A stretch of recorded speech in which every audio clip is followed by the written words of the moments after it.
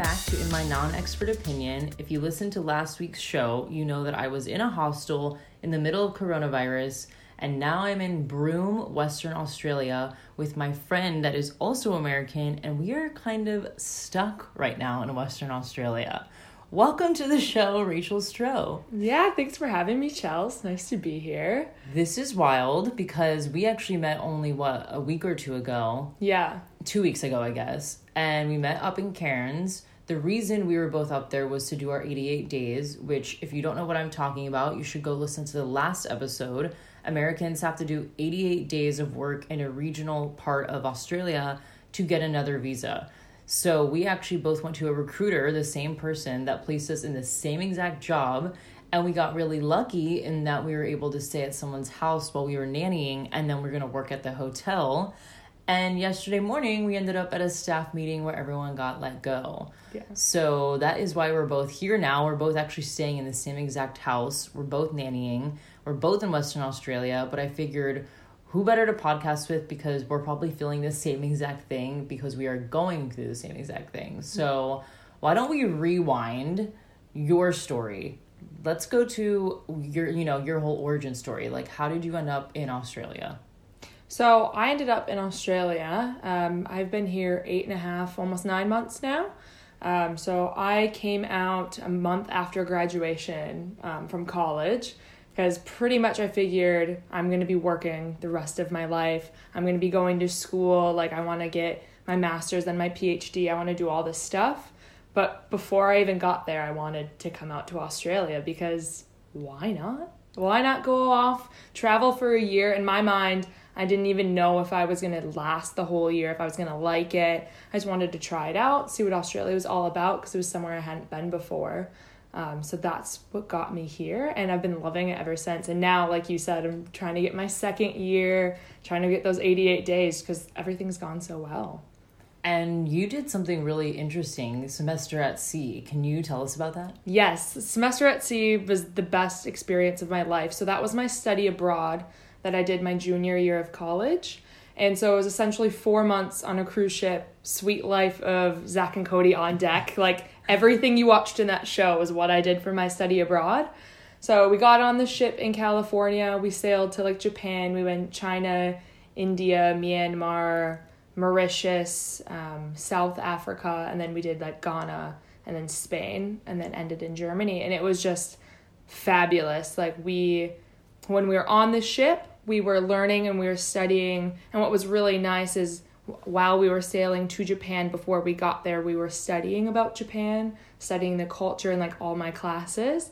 And then so when I got to Japan, I felt really educated, like way more than when I'm normally traveling. I had all this background. So that was really great. So I did 4 months there, and then, I didn't get to do Australia during that time. So that's when I made the decision to come out to Australia, because that was something I haven't done before. Were you a big traveler before studying abroad, or did that spark your interest in travel? My parents, I've been lucky enough, they are big travelers. And I've done a little bit of family traveling, mainly around the States and a couple of trips abroad. But the Semester at Sea was my first big plunge, because that I had still a lot of, separation anxiety, and I was just really nervous to be out on my own. That was a little nice because it was, they walked me through it, and I had a bunch of Americans on this ship, versus coming to Australia was like an even bigger plunge into the travel pool. I had absolutely no one here. I knew nothing about, I thought I was going to be riding kangaroos to work and all of this. So yeah, but both of the experiences have been great, and I feel really blessed to have been able to do both of them. Yeah, I can relate, because studying abroad, I did Spain, and it was the same thing where what we were learning, we had to apply in real life. Like, we would learn Spanish, but we would have to go to a local cafe and order in Spanish. So I became almost fluent because we were applying what we learned. So I think Rachel and I are both basically endorsing study abroad. If your university or your college has it, take advantage, because I feel like that's something that really shaped my whole travel, love. Oh, yeah. Same for me too. And learning, I can say so much, learning about a culture before you go there, and you learning Spanish while you're there just makes your knowledge, I don't know, it makes you appreciate the country more while you're there, is when you're learning about it or learning their culture, learning their language, interacting with them in that way. It makes you really appreciate it. So you found out about Australia's working holiday visa how? So I should backtrack. Hong Kong was part of my semester at sea travel, and I absolutely fell in love with Hong Kong, and I originally wanted to go there. And then I was looking into the visas and all of that for Hong Kong. It was so much more difficult. So that's when I came up with the Australia. I was like, oh, I haven't been there. I should just search into their visas. And the working holiday visa was the easiest application. It was pretty much instant approval. You just say, hey, Rachel Strove, fill out your details, fill out your passport number, and then you pretty much get approved. Versus Hong Kong was I had to find a work sponsorship first, which if you're not already in the country, no one really wants to sponsor you, especially as like an undergraduate. It was just so difficult.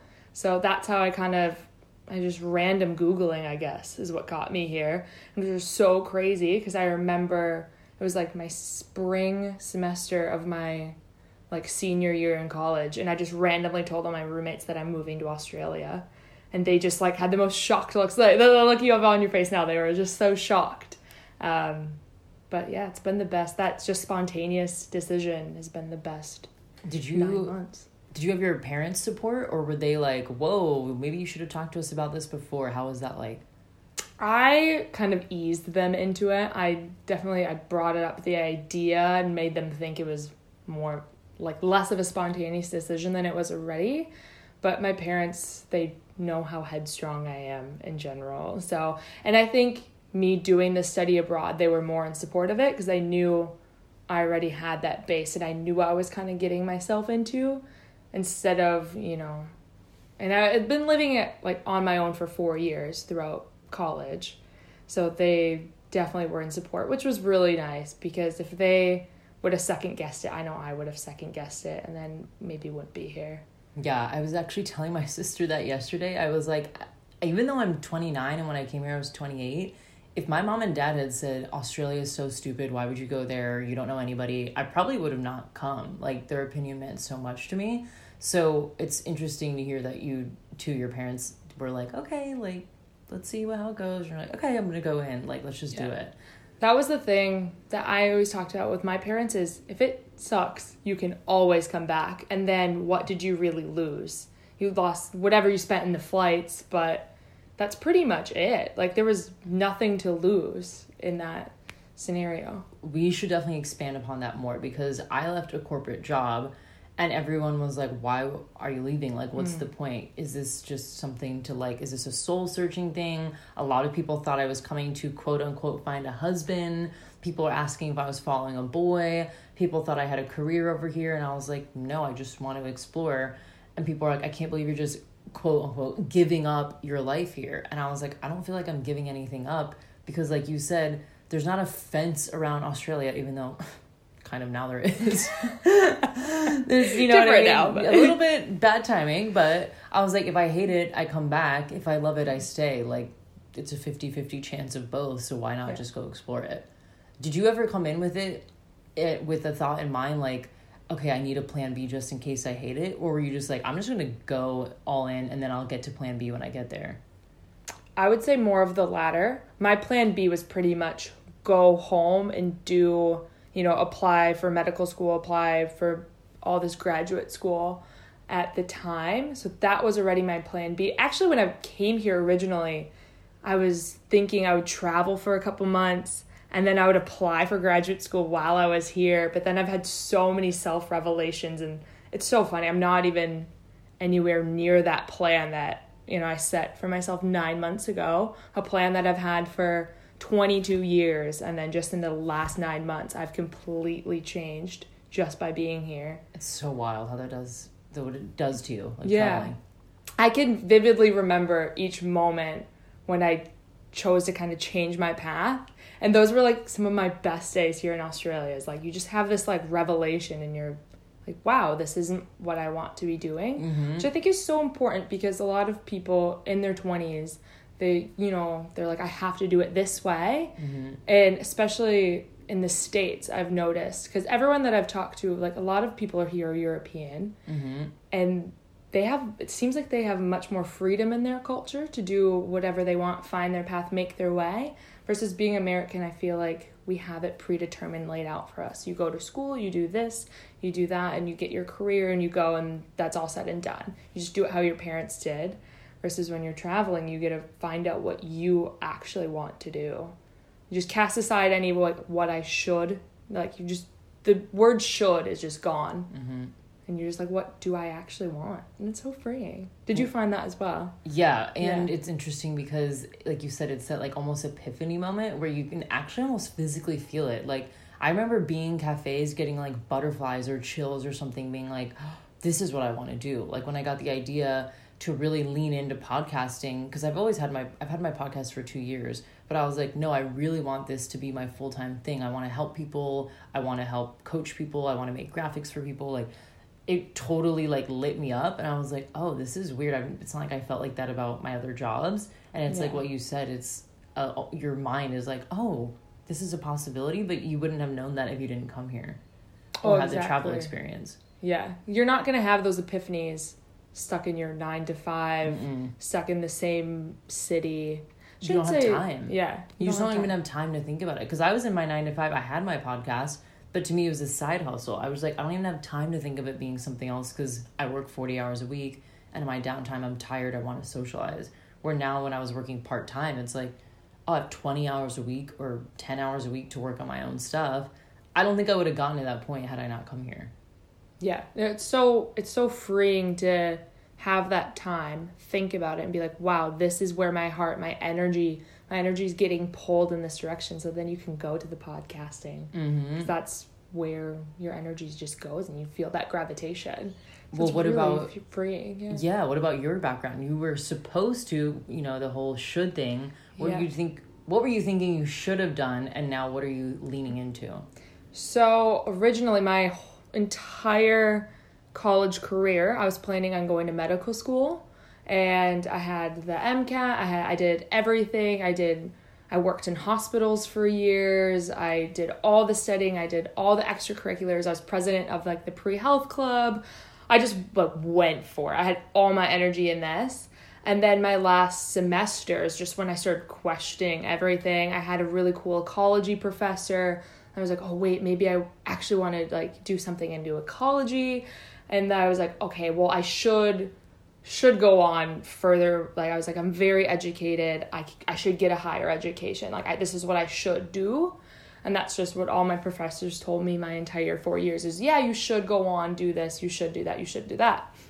And then I kind of had this crazy, okay, I'm going to go away for a year.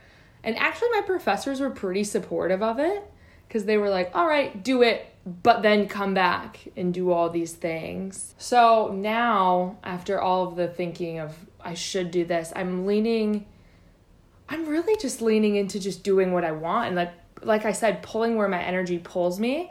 I found I am, like, really more interested into ecology, and I've gotten really into climate change activism. I'm always on these forums all the time.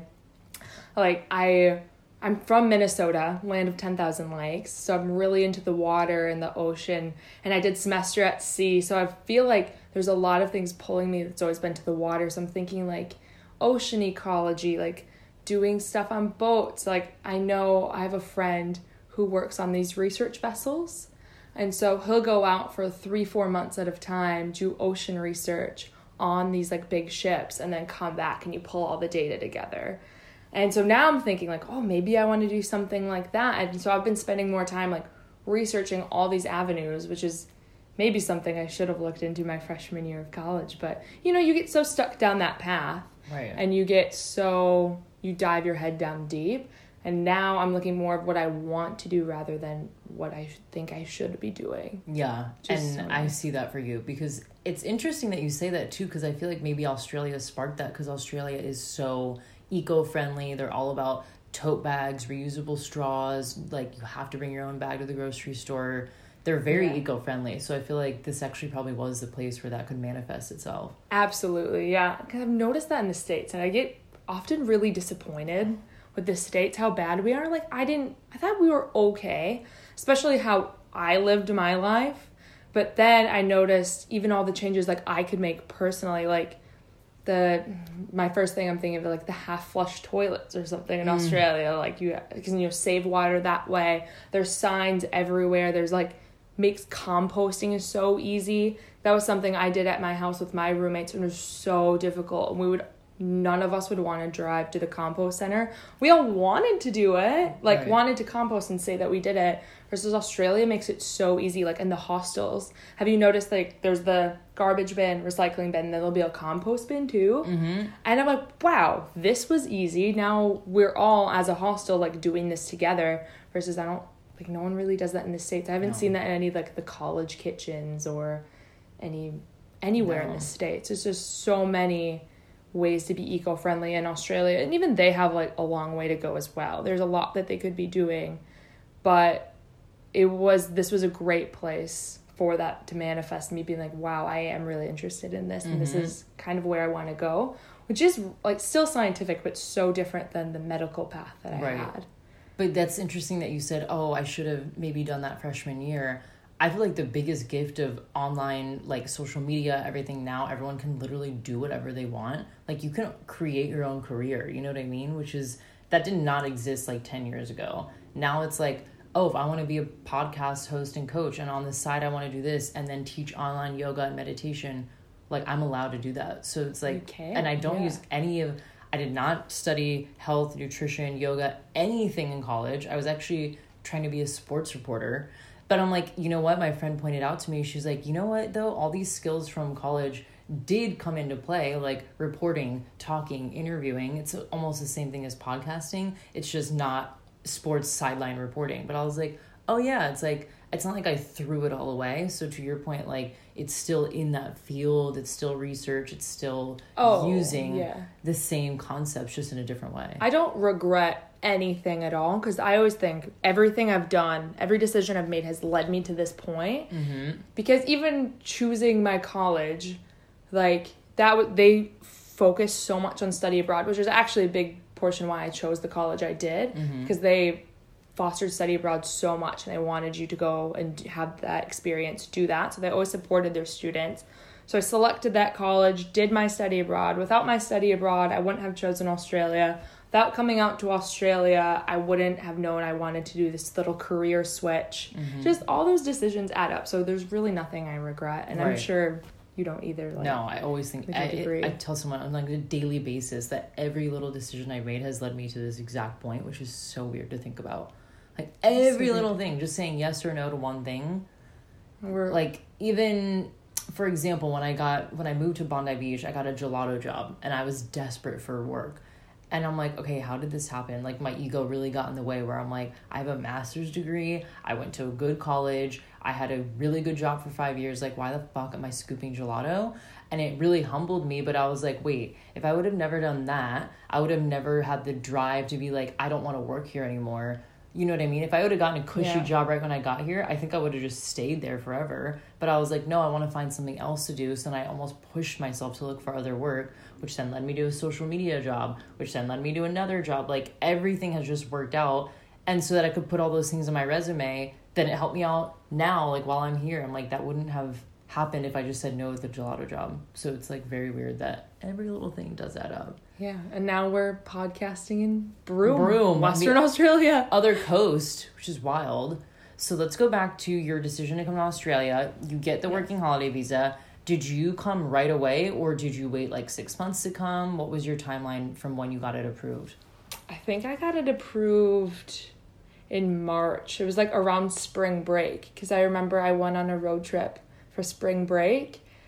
And my roommates were like planning when they were going to visit me, and we were like talking all about it. And that was kind of my like holy shit moment. Like, I'm going to Australia. So then at that point, I just tried to soak everything in. And I had about 4 months, because I had to graduate college still. So I had 3 months left of that. And then I took a month to be with family. And then, I came out here. So it all it felt like it happened really fast, but I did give myself enough time to kind of adjust. Yeah, to give everyone like background into the visa we're on the 462 subclass of the working holiday visa. And when you get it granted, which like Rachel said is so easy, mine came within 5 minutes, you have a year to activate it. So you don't have to go right away. You could save up for a year and then go, which is actually really nice. How much did you save? Because this is a big question mark that Americans do not know. We've never traveled this long. This is something like unheard of. How much were you like, I really need this in the bank? Or were you like, I'll just figure it out when I get there? So I saved more than you need to come out here, because I did the working holiday a little bit different in that I traveled first before working.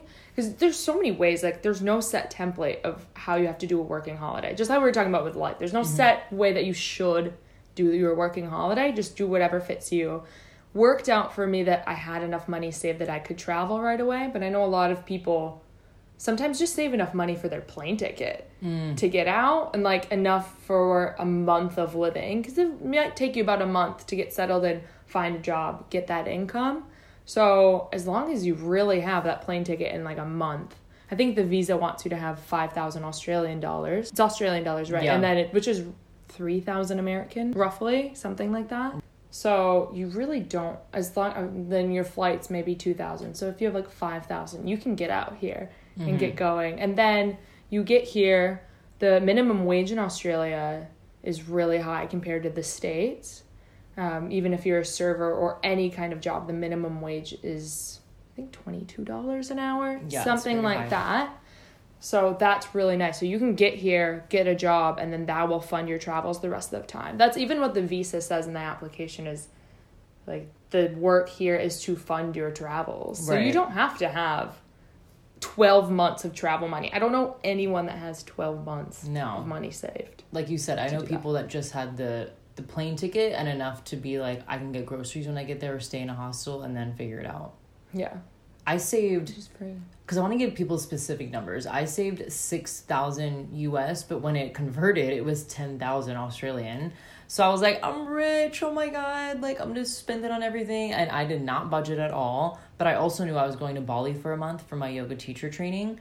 And immediately, I think that was $2,000. So I was like, okay, that leaves me with $8,000. Actually, no, it was 2,000 US. So I ended up probably having like 7,000 Australian. Spent a lot of it in Bali, spent a lot of it up front. Like, I did not work at all before Bali. So I think I was, for a month, just, like, bopping around Bondi, going out, staying with friends, eating out every single day. And then I think when I came back from Bali, after, like, the plane ticket and shopping and getting tattoos and all these things, I was like, you need to get a job. And I had to put in security deposit for an apartment, pay rent. I think I had enough to live for, like, 3 more weeks comfortably. And that's when I was like, but it could take longer to get a job. So it depends how you spend your money too. Like, I could have made that last 6 more months if I wanted to. I was just like, swipe, throwing my money away. Absolutely. So I want to know, like, if you knew you were traveling up front, did you have a goal number in mind? Or were you actually looking up, like, tours, being like, okay, if this is this much, I need to save this much? I really didn't. I did not think this much when I came here. You definitely thought a lot more than I did. I kind of just came and went. So when I first got here, I had no idea what I was doing. Because you Google stuff. I was listening to all these Australian podcasts, actually. And I was trying to find people that have done it before. So finding this would have been so helpful for me. Because it was actually hard because there's not that many American backpackers that do this. So I kind of struggled. And I did not know what I was getting myself into. So I ended up finding this company called Welcome to Travel. And I booked a tour through them. And their whole thing essentially is like, hey, we'll get you introduced to Australia. They work out in Melbourne specifically. So we'll get you introduced to Melbourne. And then we'll pick you up from the airport. We'll get your tax file set up. We'll get your bank set up. And then we'll like talk about what you want to do after this little tour. So I did that with them, got everything set up, got introduced, and then they sat me down and they're like, okay, what do you want to do? And at that point when I came here, it was July. Again, me not thinking, that was a middle of Australian winter. And I was in Melbourne, which is one of the coldest places you can be in Australia because it's so southern. So I was like, okay, I looked at my finances with the tour guide, the owner of the company that was running everything. And he's like, you have enough money to do this. So we set out a budget. I was like, okay, I will give you this much money. What can I do? And then he ended up making my entire East Coast trip for me. Oh my gosh. Which was so amazing. Wow. So I didn't go into, there's, tour companies like Happy Travels, Peter Pan's. Yeah. So I ended up just going with this guy, and I trusted him so much because he had taken care of everything already for me. And we had a really good friendship going on that, he set everything up for me. And then I went, and then it was amazing. And my biggest hesitation why I actually wanted to work right away when I got here. And it wasn't because of the money, is because I was so scared that I was coming alone. And so I was like, okay, I'll get a job, I'll make friends, I'll meet roommates, and then we'll do this East Coast together. And this is when I had to have complete faith in this tour guide, because he was telling me, he's like, 90% of backpackers doing the East Coast are by themselves. And I was like, I just kind of looked at him. I was like, what? I was like, no way. You're just saying that so I do it. And he was like, no, people do it by themselves. Like, they come independently. And he's like, you're going to meet people all along the way, which is exactly what happened. As I started in Melbourne, I met some other people that were on the tour. I went to Canberra. I don't know why. I went to Canberra. And then I went to Sydney. And then I went all the way up. And every city I was going, I kept meeting backpackers that were like, yep, I'm going to that city too. Because everyone kind of has the same East Coast plan. When you do start talking to any travel agents, tour guides, like, they know where to tell you. So we kind of all get our information from the same place. So everyone's really doing the same itinerary, just at different speeds. Mm-hmm. And then sometimes, I found myself doing extra excursions because I had a little bit extra money. So I was doing extra things. But that was like the best way to meet people too, is I would go on like a dolphin kayaking tour, and then there'd be people on that group, and then we'd be like, okay, what are you doing now? So then you'd go out to dinner together, you'd go to a party, or like you'd meet the people in your hostel. So that was like my big thing before I got here, is I was so nervous to travel by myself, but it just worked out so perfectly. So I did all of that. I think I came over here with about 8,000 US, so definitely more than you need. Like what, 15 now, maybe a little less? I think it was like around 12,000 or something Australian, because I was able to pay for my East Coast tour. I was then able to do the West Coast tour as well, because midway through my East Coast tour, I was just having the time of my life. I was meeting so many people. This is after I just had my little epiphany moment.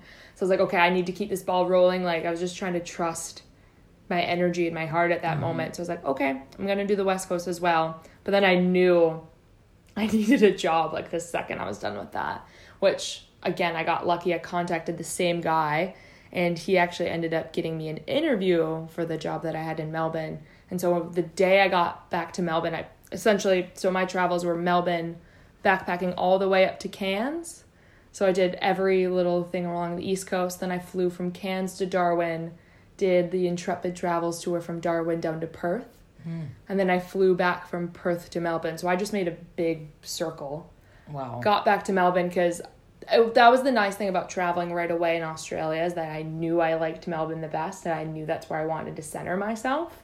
So I would recommend that if you do have the money, like, travel right away, and then you can figure out what you like. Yeah. Because if I would have stayed in Melbourne, right away, maybe I would have loved Sydney more. Maybe I wanted to live in Bondi or something like that. So, yeah, but then it was nice. So then I got a job pretty much right away. I did my alcohol training, so you have to do alcohol training here. They're very strict here. Very strict about alcohol here.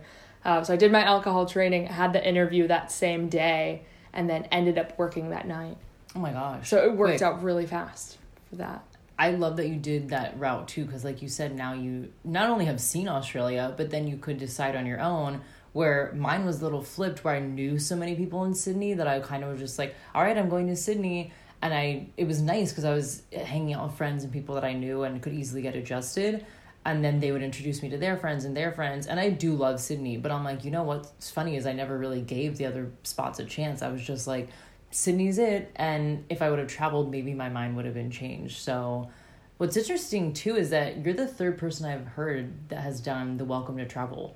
And really? It's highly regarded. Okay. So you're saying like, definitely try that if you're in the same boat as you. 1,000%. Okay. Like, I wouldn't recommend something that I'm kind of... Yeah. No, I absolutely loved it.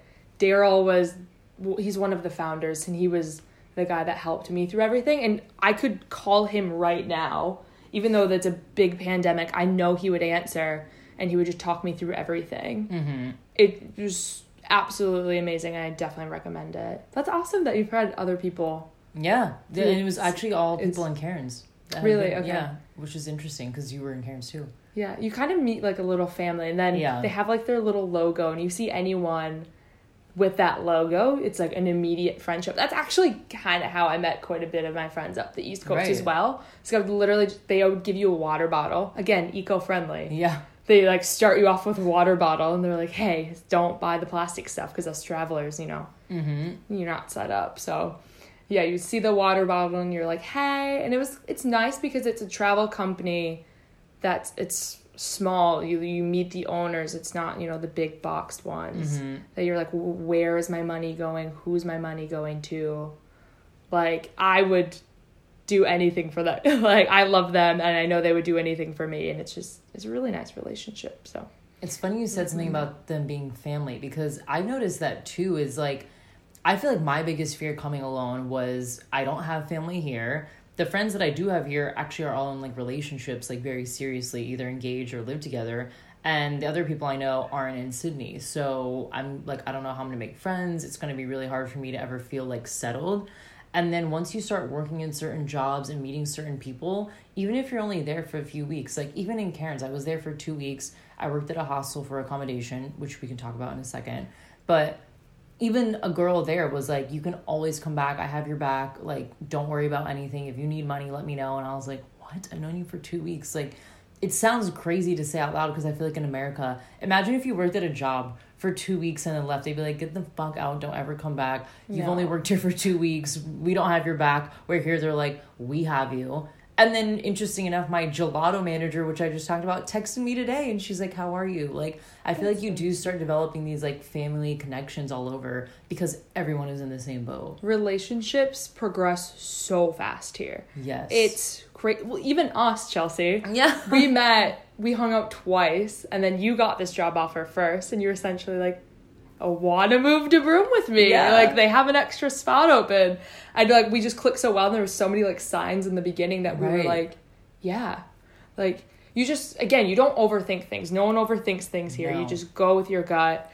And yeah, in Melbourne at my job, I was such a family. And I remember on Christmas, because I haven't really been homesick that much here, except for Christmas, and then now a little bit with the I'm the exact pandemic. But Christmas, I remember I walked in and I said hey to everyone, but then I kind of quickly walked out because I just knew I was really homesick, and I just didn't want to have those negative feelings around everyone else. I just kind of wanted to deal with it. And one of the guys like immediately ran out and gave me a hug, and he's like, we're your family, and he gave me this big pep talk. And then I was like, okay, I'm actually going to start crying here. You're like, thank God I have family here. Thank God I have family here. And that's what he kept saying. He's like, is because he was from India, and he was like, I remember my first Christmas in Australia away from my family, and like how hard it is. And I think that's what makes people relate so much, is because I think the stats are something like 1 in every 3, 1 in every 4 people in Australia is like an international citizen, like they're from somewhere else originally. So many people, like, you're in the same boat together, and you just make those relationships fast. Because you have a connection, like mutual love for travel for one, and then you've been through similar experiences in some way. And like, you don't, especially backpackers, you don't know anyone else. So you might as well connect with the people in front of you. And you're probably leaving that place soon. It's not like you're trying to get settled. So you're like, oh, I only need to talk to people that are going to live here for a while. It's like, I know I'm leaving here in a month or 3 months or next week. Let me just make as many connections as possible. Because you also never know when you're going to run into someone again. Like, I even said I would not be shocked if someone right now that I knew from Bondi was in Broome. Like, I would not be shocked, because that's how small, even though Australia is huge, I feel like you easily can run into people that you know. Oh, absolutely. And that's what happened a lot when I did the East Coast trip. As I was like, I had no idea you were going to be at this hostel or this. And then you just get so excited because it's someone familiar. But then it's so funny when you're talking back home. You're like, oh, I met up with Eddie over here. Then there was Ryan. And then who are these people? And I'm like, oh, they're my best friends. Like, I do not know. Yeah. So it's just funny.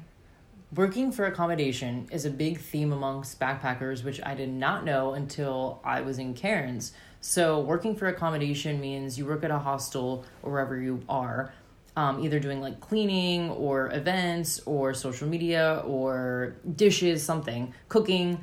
Right now, Rachel and I are actually nannying for accommodation, so we don't have to pay rent. But is this your first work for a comm setup, or did you ever do that before? So this is my first work for a comm setup. I had something going in Cairns, but then I came here fast, so I never ended up doing that. So this is my true first work for a comm. And I wish I had something like this in Melbourne. Like, it is such a nice setup for backpackers, because even just worrying about the logistics of where you're going to live, and then, you know, like when I had my house in Melbourne, I had to find that house, and then, you know, I had to buy my bed sheets, I had to buy hangers, I had to buy my hamper, I had to buy all this stuff for the house. That was so much added cost that I didn't even think about. Versus here in Broome, I already have the place. I don't need to worry about looking through all these like Facebook and realestate.com and all these different sites. Like, it was set up. There's a set contract, set expectation, so that was good. And then, you know, I had my bed, I had the bed sheets, had everything already here. So, and then you know, you don't have that expense either. So, you know, I don't mind cleaning, I don't mind nannying, hanging out with the kids. Like, it's a great time for me. So yeah, I wish I would have done this more, and it's a really good chance for backpackers, especially too if you're coming here and you don't have so much money saved up. Perfect. Right. Which is something that I had no idea about really until I got to Cairns. And I emailed this hostel for employment opportunities to work there for my 88 days. And then they're like, well, we don't have a position open, but you can work doing social media for accommodation. And I always had this thing in mind that, oh, you have to be doing like dishes or cleaning for accommodation. I didn't realize you could be doing event stuff. And I was like, wait, I can do social media for events? And they're like, yeah, as long as it's like 12 hours a week. And then someone was like, yeah, you know, they do it a lot. Like, you can do yoga for accommodation. If you're a fitness instructor, you can do that for accommodation. You just have to clock certain hours. So that is a big tip. Like Rachel was saying, if you don't have money and you're like, I'm not blowing $200 a week on rent, another weird thing, you pay rent weekly here. If you're not ready to do that, then look into working for accommodation, because that is very popular amongst backpackers. And you can do it in some beautiful places. Like, absolutely beautiful, like Fraser Island. Look it up.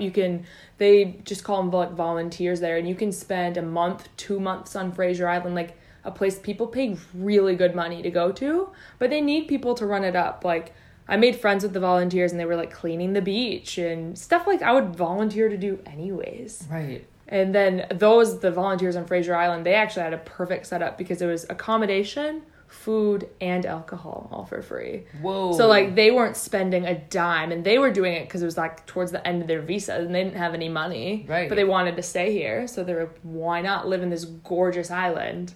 Yeah. For free. That's amazing. That's the thing with backpackers. I think, especially when you come solo, you think you have to have it all figured out. No one's going to help you. You're going to be stuck. And I'm like, no, if you're in a backpacker position, people really are willing to help out. Like, if you're struggling, I actually wasn't even supposed to get my bond back at the hostel. I was supposed to stay for 4 weeks. And then with all this shit going on, I had to leave early. And they're like, we understand, like, you didn't have an income while you were here. You were actually trying to find a job. Like, don't even worry. We'll give you your bond back. I was like, what? I feel like in America, I'd be like, nope, you signed a contract. That's, like, on you. It's in writing. And we're here. They're like, girl, we got you. Like, we know what you're going through. Because they've probably been in your situation before. So it really is a nice community of, and then, you know, I've gotten a lot of help, but I've received so many like Instagram DMs, Facebook messages of just random people that have found me somehow on the internet. And then they ask me all these questions, and I get so excited. Yeah. I'm like, let me tell you everything. Yeah. Because you just want to like help the community back. Right. Now it's like, I've already done it. Let me help you. Yeah. It's nice. Which is weird at this point. Like, I'm so 'cause far into my visa already, and I still kind of feel new. But now I remember meeting people when I first got here, and they're like, oh, I've been here 8 months. And I was like, wow, it's amazing. And now I'm like, oh my God, I'm that backpacker now. Like, yeah. You've done it all. I've done it. Backpacking and the community in Australia, I feel like we all really have each other. You know what's been really helpful too is Facebook groups. That's actually how we met. Yes. I cannot recommend Facebook groups enough. My friend is like, you're obsessed with Facebook groups. So I'm like, they have changed my life. Like everything that has happened, like apartments, meeting people, looking into coaches, investing, whatever has come from Facebook groups. And I think we both joined the Cairns one because we were going to go up there to look for our 88 days. So going back again, Rachel and I are on the same exact visa, so we can do hospitality or tourism. And Cairns is one of the most popular places for backpackers because it's really tropical. It's on that East Coast stop that Rachel was talking about. The whole place is basically backpackers. It's also really tropical, so I think that was probably a draw for you. I was like, it's by the water, It's going to be by the Great Barrier Reef. Like, I can do all these trips while I'm there. Why not? We both joined the backpacker group for that specific region. And I think I just posted like, hey, I'm looking for a job. I'm American, blah, blah, blah. And then you commented, you're like, I'm in the same boat. I'll be there next week. And like you said, relationships progress so quickly. We're like, hey, what's up? Do you want to meet up? We went out one night, hung out another night. And it was like, hey, you want to come to Broome with me? And it's like, yeah, no problem. I'm just trying to relate this to America. That's like if you met a girl out in your hometown in like Florida and then 2 hangouts later, you're like, do you want to move to LA with me for a temporary job? You would look at that person and just laugh. You would be like, I would block them. Like, I would be like, this person is psychotic. They wanted me to move across the country with them. And I'm like, no, that's what we did, though. We moved to another state together. Like, that's wild. Another state, yeah. What was your... Because you actually got here a week before me, because now we're getting into the coronavirus stuff. Why did you decide to come earlier? And what was the coronavirus, like, pandemic alert at that point? So I came to I was in Cairns and I came to Broome immediately just because I had applied to probably 100 jobs in the course of like 10 days between, Seek and Indeed. And it wasn't like I was just click apply. Like I was tailoring my resume, tailoring the cover letter to each of these. I was going into the restaurants or going into the bars, like trying to sell myself. And there were so many jobs and I had like 2 that were interested in me in this time. But like the logistics were not all there. And then you told me about the Broome job, and then just everything was pretty much there except for I had to go out to Broome. Mm-hmm. But I actually already wanted to come to Western Australia in my second year anyway, so I just kind of saw it as like the perfect opportunity to go. So I basically called the mom of the kids that were nannying and I was like, hey, can I come now? She was, of course, come now. You can help me clean up the house, like do all this stuff. So then I came here because I just knew I wasn't getting anything in Cairns because of the coronavirus. Mm-hmm. Every single place, I think you had this experience too, as you would walk into a pub and they would say, yeah, we absolutely love you. We'll maybe call you in 4 weeks because tourism is down due to coronavirus. And that was my response over and over. And I was so sick of hearing that. And so like once this came up, I was like, yep, I'm all in. I'm going. I have to do it. Especially because we went through job agency and it was guaranteed hours. Yeah. So that was something hugely important for me. So then came out here and then obviously things evolve every single day.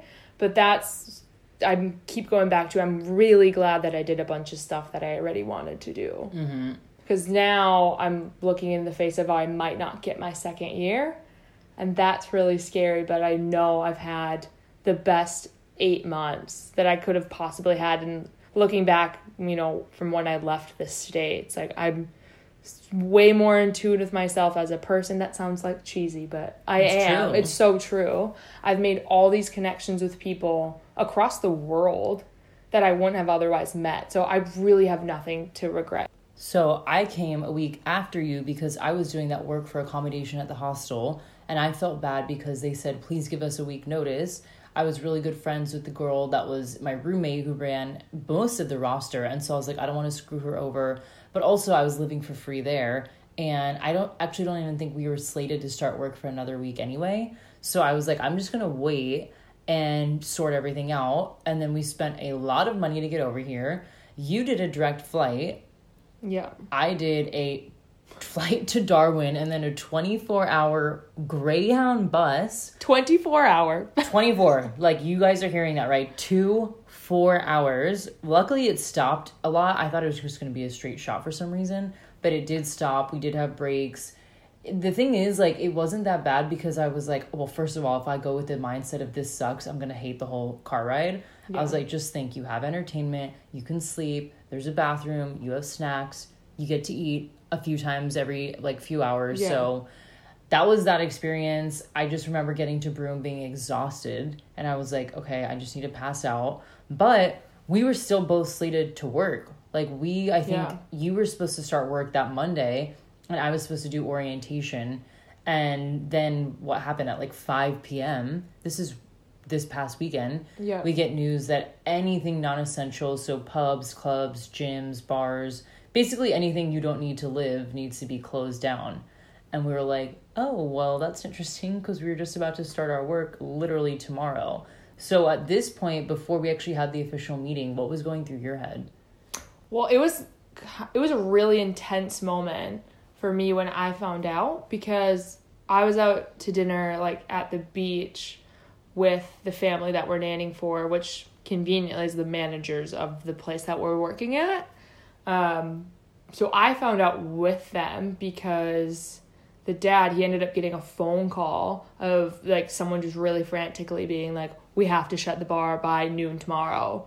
And we just all of our faces just went deadpan. We were shocked and we were like, this is our worst fears. But then, as we've been thinking about it, it's really like, that's just something we have to do. Mm-hmm. Like, it was really weird to be seeing the rest of the world shut down. And then, like, our bar was, like, planning parties and all this stuff. Like, it just felt really weird. So at the end of the day, like, it really, for this pandemic, like, that was the best call. But it was really hard because we obviously had plans. Like, everyone has had plans, and then coronavirus has just stopped them. So it's a really weird time as a backpacker. I'm constantly checking up, like, all the immigration. Can I even get back into the States? How much are the flights? Like, Chelsea and I were looking at the flights last night. It was like $10,000 to get home. $10,000? Yeah. Like, what? I saw 10.1K on the thing, and I was just, okay, I'm not going home then. No. And then, like you've said, Chelsea, you said this, like, if we get stuck in a layover, like, let's say we're connecting through Dubai, and then Dubai airport shuts down, and then I'm stuck in Dubai, and then I'm trying to figure out that, or I get stuck in wherever. Like, even if I get stuck in LA, like, I don't know anyone in LA. Like, I'd have to be paying LA rent, which I don't want to do. Mm-hmm. So it's kind of a weird time for backpackers too, because I think the government is reacting just as fast as they can, but they don't have it. Like, there's so many visas to sort out. And what about people that were pending? What about people that haven't done their 88 days? What if people had like 80 days and only had 8 left? You know what I mean? There's all these different scenarios that I think the government is like, holy shit, we don't even know how to react to this. Yeah. And so when I checked in this week, they basically said if you haven't done your work, like your 88 days, you cannot get an extension, which obviously is the exact reason why Rachel and I were out here, was to get that extension of a year. And now it's like, oh my God, the reality is, like, we might not get another year here. We might just have to finish out our visas and get a tourist visa. But like you said, at least you got to do all the things you wanted to do. And at least right now we're quote unquote stuck in a nice house. We both have our own rooms. We have food. We have a kitchen. We have a pool. It's not like we're stuck in, some gross hostel that we can't leave. Yeah. But the other side of that is like what Rachel was talking about. Like, the state borders are closing. You can't have people enter Australia. Like, even in the States, it's like, can I fly into Florida, or am I going to be isolated in that exact airport? Like, I'm so unclear. And so we're very much right now in this state of like constantly checking things, reading the news, keeping up to date on these Facebook groups, but also like really having to clarify a lot of rumors, because we both saw something that we were going to get an automatic extension, right? Like, you heard the same thing. So we're like, hell yeah, we don't have to do the work. We're going to get an extension. And I called the government and they're like, no, you're not. I'm like, oh, that's what everyone's been saying. So there's a lot of like misinformation out there. There's a lot of rumors, but there's also a lot of things that the government is trying to do to help. It's just, every single day, every single hour, something changes. So I do think Rachel and I got lucky because A, we're here together. So it's not like we're both stuck somewhere that we don't know anybody. B, this family is so nice and generous. And C, at least we have all this stuff. It's not like we left our bags anywhere or like don't have clothes or can't eat. Like, we're fine. I think right now it's just a question mark of we also don't have an income. Like, that's kind of scary. That is scary. Like, we don't have an income. When are we able to, there's no end date here. When is it over? Should we fly home? Are we going to get stuck at an airport? Are we going to get our parents sick? Do we need to stay here for 3 months? Like, I think every single day, these are the thoughts that are going through our head. Yeah, there's so many questions. There's so many questions for everyone. And then just being in a foreign country adds so much on top of it. And I don't know, Chelsea, if you're getting this, but I'm getting just so many messages from back home from family and like friends, like people I barely know. Everyone's putting in their own 2 cents and opinions.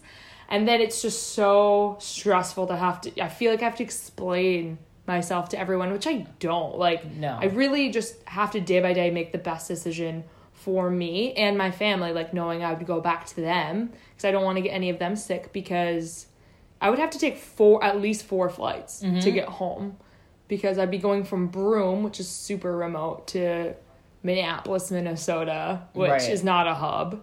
So that's at least 4 flights I'd be taking, and all the other travelers I could maybe get sick. But then I'm also sitting here for 6 months without a job. It's, and we don't get stipends or any help, which, so many people from the States are getting so excited because there's stipends. Same with Australian citizens. Like, we're like in limbo. In the middle. Because we're not in America, but we're not Australian citizens, so we don't get that stipend. Yeah. So we're getting really scrappy. Like, Rachel and I are looking at applying to grocery stores, anything that would be open here. We were job hunting online today, looking for remote jobs. I'm trying to see all the ways that I can monetize my skills. Like, this is a time I feel like a lot of people are starting to realize, like, what value can I bring to other people that I could potentially monetize? At the same time, again, there's that uncertainty of, like, there's no end date. So it's like, how long do we have to do this? Like, Is it 12 weeks? Is it 1 week? Is it 6 months? And I think the reality is, like, we don't know. That's the reality. Like, I feel like right now I'm planning out plan B, C, and D, because also money, like, we don't have $10,000 to just fly home tomorrow. No. Like, that's crazy. So I feel like both of us are kind of waiting things out, talking to our families, seeing what's best. Like, I don't know, what has your family said, or what are you, like, leaning towards? I know my family trusts me. They, like, because I know more information, because a lot of people are looking at the disease and they look how scary it is and the outbreaks, but we are more focused on all the travel restrictions and all of that. So all of my focus is really going towards that and trying to keep myself as well as everyone else around me healthy. And it's also just really weird as a backpacker, because you see all these backpacking communities that don't really take it seriously sometimes. I know you're saying that about Cairns, and I see some of my backpacker friends still partying and doing all of this. It just seems like it doesn't affect some people, and it's just such an odd spot to be in. But yeah, my head's just, I'm trying not to be rash, which is kind of difficult in this situation because it seems like you need to make fast decisions. But just in my experience, I'm not a rash person. I like to think out my decisions. So that I'm just trying to take it day by day, hour by hour, constantly looking at the news and just seeing what's the best. Yeah. And there's so many, we were talking about this earlier, variables that are affecting other variables. It's like, yeah, technically I could leave this week for $10,000. Or technically I could leave in a few weeks, but then I'm risking flying 4 different flights and then bringing the disease home to my family. Or I could wait 12 weeks and get a cheap flight, but then I'm not making money here. Like, there's so many different scenarios. It's like a Rubik's Cube that you're like, how the fuck do I get this to the right setting? That's a perfect analogy. Like, how do I turn it that every which way will just be perfect? And it's like, there's kind of no way right now. Like, I don't think you can solve it right now. No, you put it really perfectly. There's pretty much 3 options. It's go back home now, but then you pay $10,000. Go home in like a couple of weeks or something with a cheaper flight, and you go on 4 flights to get there. Like, that medium option doesn't even work. Or the extreme of staying here for 3 months, wait till things have died down, wait till it's a cheaper flight, but then you didn't have any income. And what are we going to do all day long? That's the for thing. 3 months. We already have not been working. Like, I'm going now into my 3rd week of not working, which the first 2 weeks were fine because I was job hunting. I was at a hostel. I actually went on a tour because this was when the virus hadn't like really exploded yet. I was by the pool. I was like very entertained. Where even just 2 days here where we're not really doing anything, I'm like, oh my God, I have to fill my hours up doing something or this is going to get like really old really fast. I don't know. What are your thoughts on not working this long? So for me, it's been even longer because I was traveling before all of this went down because I was in New Zealand and then my mom came over to visit. So we were doing a little bit of traveling together. So I already hadn't worked for a few weeks. And then I was job hunting in Cairns and then I came out here. So it's been a while for me. So not had income. But at the same time, I'm filling all my time by watching the news, applying for more jobs. And then I'm also trying to use this time in a positive way. Mm-hmm. And like we said at the beginning of the podcast, you know, you can find out what you want to do rather than what you should do. So I've been making all these lists of things like, what if I had all the time in the world, what do I want to do? So I've been getting way more into meditation. I've been getting more into like my workouts. I've been planning stuff for when I go home. I've been looking at master's and PhD ecology programs, and I've been doing all this stuff.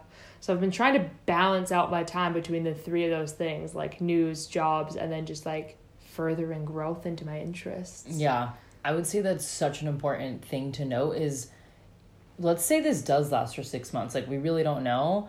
It's going to be so interesting to see how people use their time. Like, do you want to say at the end of 6 months that you watched every single show on Netflix and that was it? Like, probably not.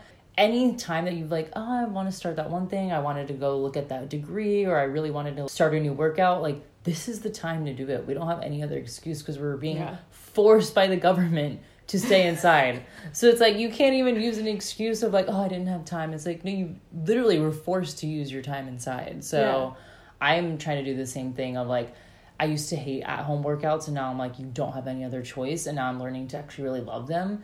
And also now it's kind of like opening my mind to like, maybe I can offer at-home workouts with yoga. And you even said meditation. Like, this really is a good time to meditate because we don't have to run.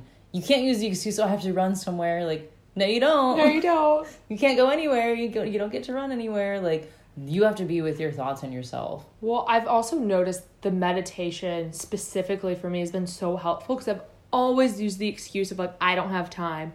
But that's kind of crazy because they have like the meditations I've been doing have been like 5 to 10 minutes. Right. But like today I almost started crying because like it was so perfect. Everything, it was like a guided meditation. Everything they were saying was so perfect, and it really set me up for the day. You saw me this morning when she was like floating. I just was in such the right headspace, and I got so much more done today. Yeah, because I just like set myself on the right path for the beginning of the day. I always hear that people that say they can't meditate because they don't have time are the ones that need it the most. Like those meditation then needs to be your first priority because that, like you just said, then sets the tone for the day. So I feel like, we're trying to develop like morning routines here, especially when you're not working. Technically I could sleep until 1 until I wanted to and watch Netflix all day and call that a day. But I'm like, I do not want to go down that path.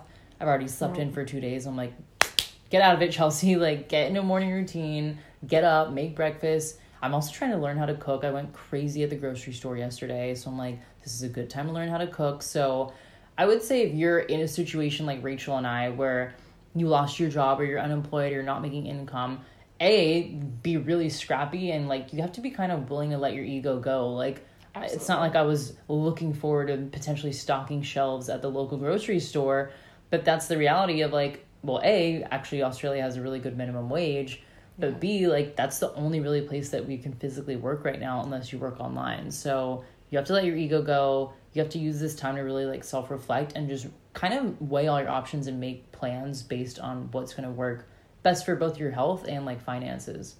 I think we should also just say shout out to all those people doing those jobs for so long. Right? All the doctors, the nurses, the people that stock the shelves, the delivery garbage people. Collectors, the delivery people.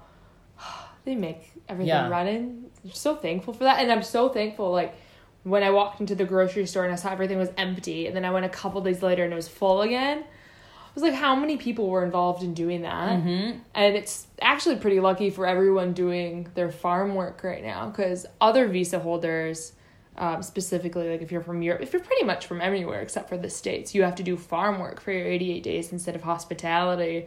And they all have it set right now because none of them have really lost their jobs, because those are jobs that you need. Yeah, they're in demand. Yeah. So they're going to get their 88 days and be signed off on, where it's almost like, it's not like a karmic thing, but it is funny that we're like, ew, we never do farm work, no thanks. And now they're like, well, we're the ones getting the second year visas and you guys aren't. And I guess the thing is, like, we do have the option if we really wanted to do farm work, but you also have to consider how much money Rachel and I spent to get over here. We just got settled in here. We're with the family now. Like, there's a lot of different decisions that have to be made. So I feel like this whole next week is going to change. I bet you next week I'll report back and have, like, a totally different update. Oh, completely. It's going to be wild. Yeah, that's where we are right now. But I am happy to help anyone that's in the same situation. Or even if you're just at home in the States and you're like, I don't know what to do with my time, you can always DM me.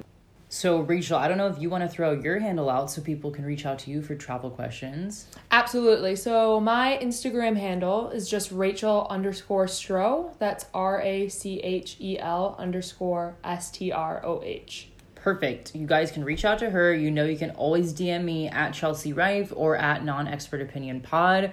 You can write into the podcast, hello@inmynonexpertopinion.com, or visit the website, www.inmynonexpertopinion.com. Thank you so much, Rachel. We're going to get through this. Thanks, Chelsea. And we'll make it on the other side. Yeah, you guys will as well. Thank you.